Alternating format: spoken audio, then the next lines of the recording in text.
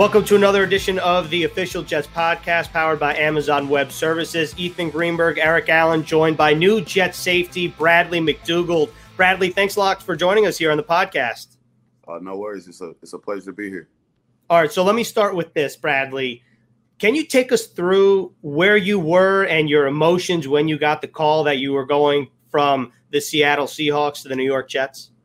I was in it was Saturday. This past Saturday, I was in Columbus, Ohio. Born and raised, Midwest kid, but I was home visiting my family, checking on everything, making sure everyone was okay before I head out to camp. And I was supposed to have a flight out Sunday to go to Seattle. And I get a call from John Snyder, the GM over there. And my first reaction is like, well, what does he want? I'm about to be there tomorrow. I'm like, because your GM doesn't just call you every day. And so he calls me and I'm talking to him. I'm thinking it's about like COVID testing because the we were in a big negotiation from the Players Association to the GM. So I was just I called him the day before to clarify on things about the news that I heard and how it affects veteran players. So I gave him a call and he texted me back and asked could he call me tomorrow, and I'm like, yeah, no worries. So he calls me the next day, so I'm still thinking it's about that, and I was letting him know. I was talking for like 2 minutes, and then I was just letting him know that my concerns and questions have been answered by other players, and then that's when he stopped me, like, yeah, I'm gonna stop you there. You just been traded to the Jets. And I'm like, wait, what? And then, he goes on for a couple minutes and thanks me for all the things I've done for the Seahawks, and I really appreciated my time there and the work I put in for the team. And my mind was just so like lost. I'm like, wait, like I really got traded to the Jets? And he's like, yeah. And he's like, we're waiting for the league to approve it. And then as soon as I said that, I had like my phone just started vibrating crazy, like zzz, zzz, zzz. And the next thing you know, I get on Twitter, Adam Scheffner. I'm like, man, next thing you know, I'm a Jet. Never met Adam Scheffner, but I don't know if I like him. Last time he tweeted my name, I got fined $26,000 for a hit that wasn't even illegal. But yeah, Adam Scheffner never just dropped good news on your boys. So if your name comes across that thing, it's something for real's happening. All right, so Schefter's a good guy, no doubt about it. I'm sure in due time, you have an opportunity to meet him, Bradley. But when you found out you were going to be a Jet, what were the subsequent conversations like with your new GM, Joe Douglas, your new head coach, Adam Gase, and, of course, your new defensive coordinator, Greg Williams, an intense fellow? Man, yeah, I'm going to get to that point too. But Joe Douglas and Adam Gase, they were more than welcoming. And just I could hear it in their voice, the excitement, how passionate they were to have me and how happy they were. It brought me a lot of comfort and made me start thinking of how great this was to be here as a Jet and the opportunity that lies in front of me.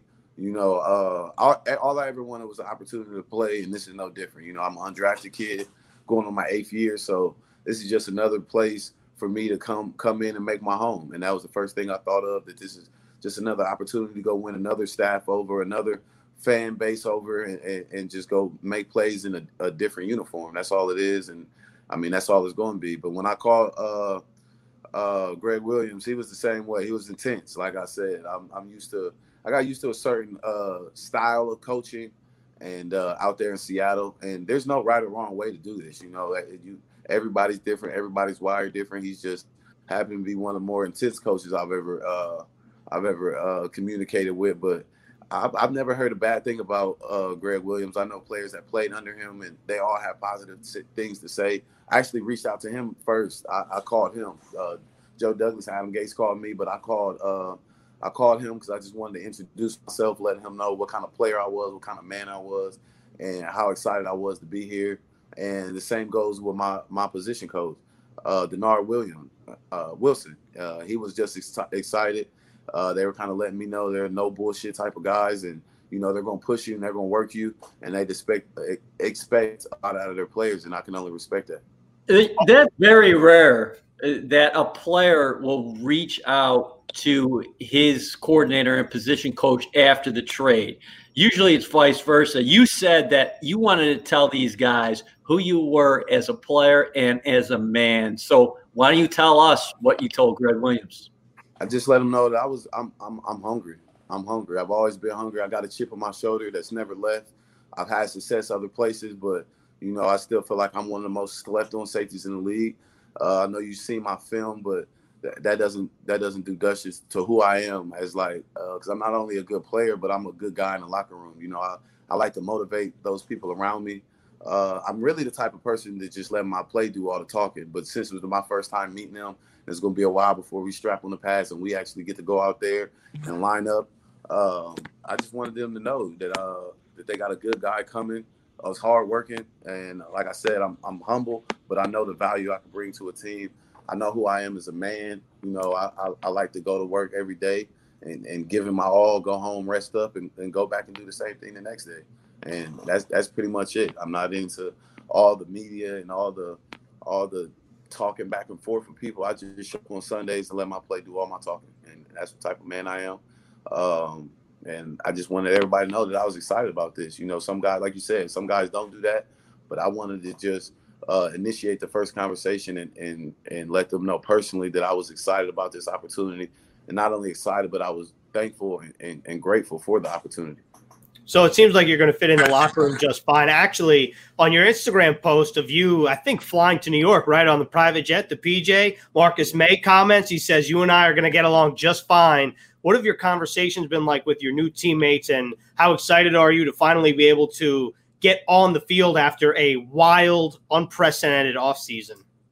Well, this offseason, you know, it was crazy for a lot of reasons. You know, we don't have an OTAs, but I mean, when you're a vet, you're going to your eighth year in the league, you're not really worried about that. It's kind of the time that young guys get the reps that they needed, and that's when they really take their big jump from year one to year two. Is in that all those reps kind of add up, you know. But I didn't take that time off.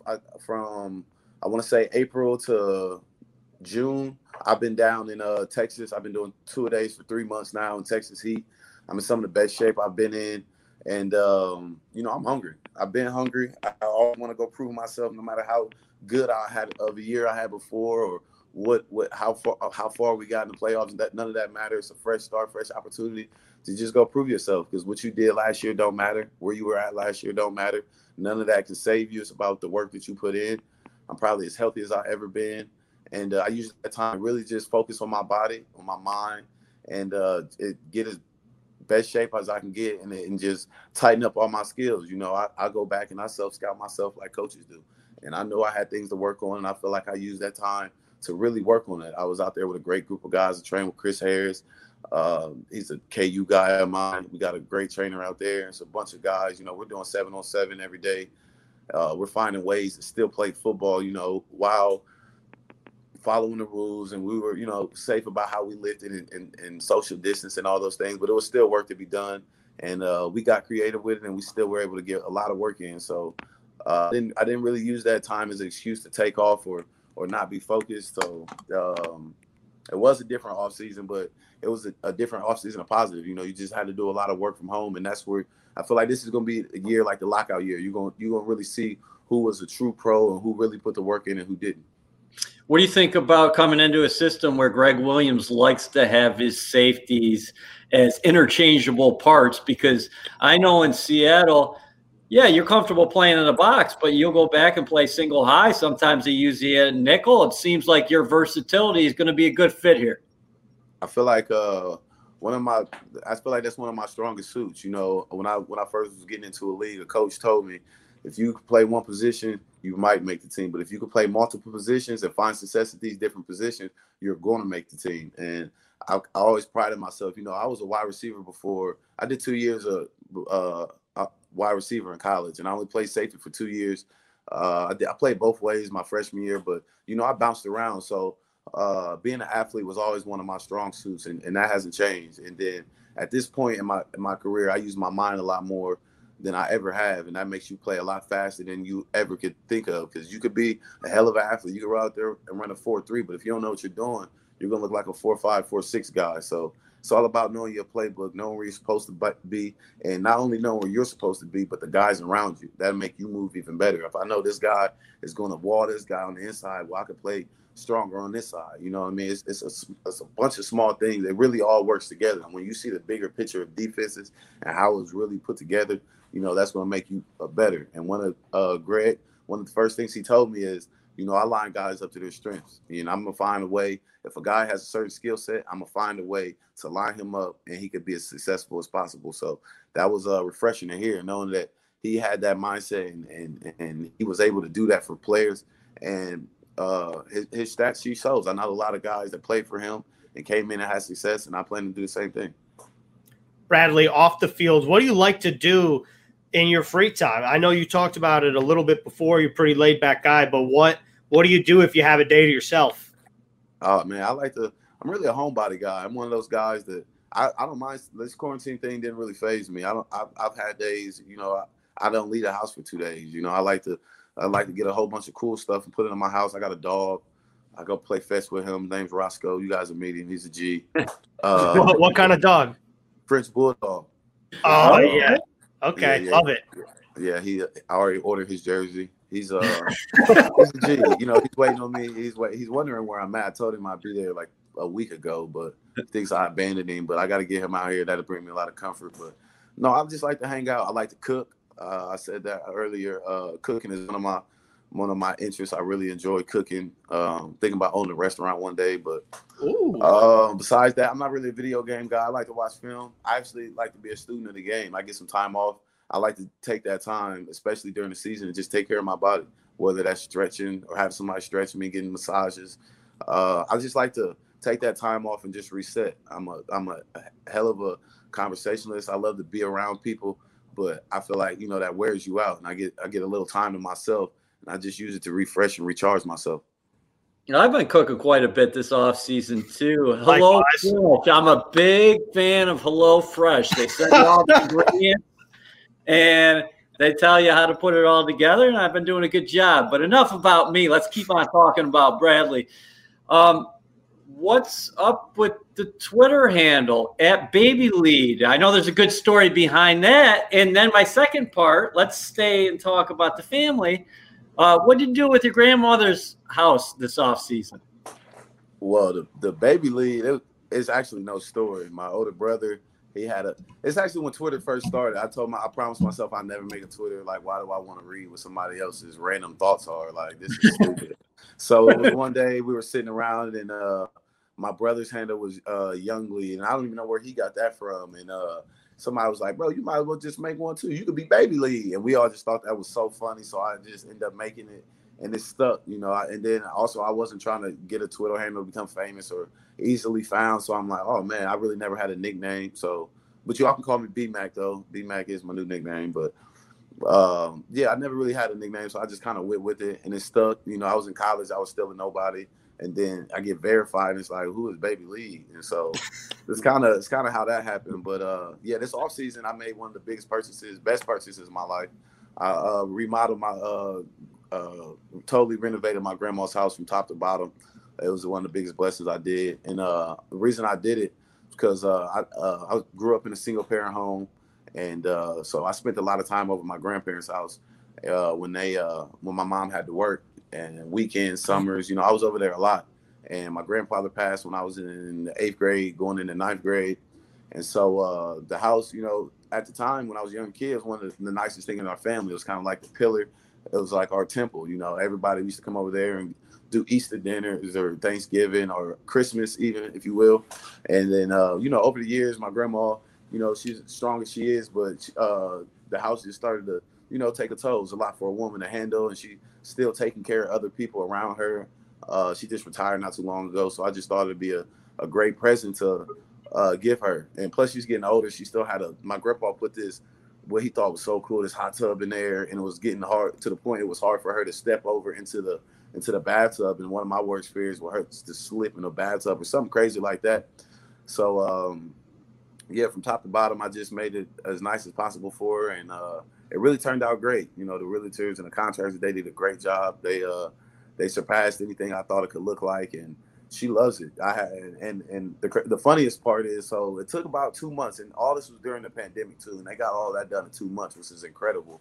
But I had her staying in the Airbnb, and I'm like, Grandma, this is what your house is gonna look like. She wasn't processing it. Like, they knocked down a couple walls and really just gutted the whole house out. And I'm like, so I kind of wanted her to get comfortable to what it'll feel like to live in a new house.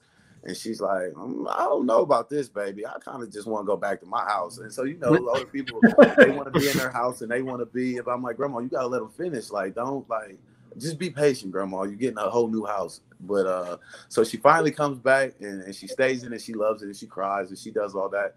But like a week later, I'm like, how's it feel? She said, I don't know, baby. This still kind of feel like one of those B&Bs. I don't think this is my house yet. And I'm like, no, Grandma, that's your house. It's what it is. She's like, I love it. It just doesn't feel like mine. It feels like one of those B&Bs. She calls Airbnbs B&Bs. So yeah, but that's probably one of the best things I've done with my money since I started making money, and I'm definitely proud of it.